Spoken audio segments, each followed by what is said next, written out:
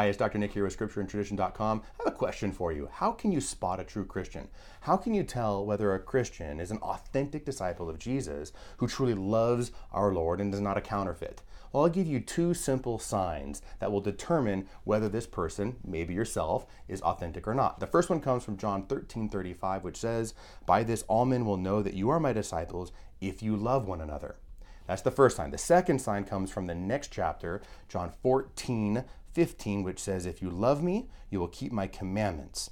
So really simply, it's love. It's true, authentic love, not a counterfeit, fake love that's often spouted in the culture today, but authentic love, first of God, in which we follow his commandments, we do what he says, and we obey him in all that he says to us, and also we love each other. So if you see someone who loves God and who loves their neighbor, that's a true Christian. God bless you.